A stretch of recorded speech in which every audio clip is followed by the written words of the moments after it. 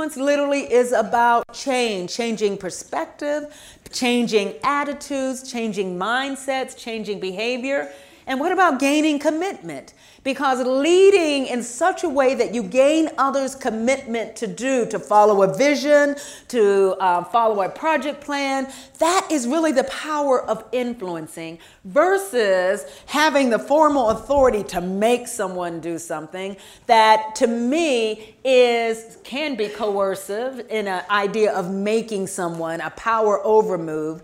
And influence really is about gaining this shared power through your voice, through your ideas, through your persuasion, that you enable yourself to move people along, gain their commitment, etc.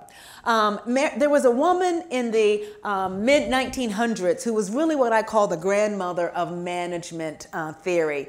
And she talked about two types of power, having a power over and a power with.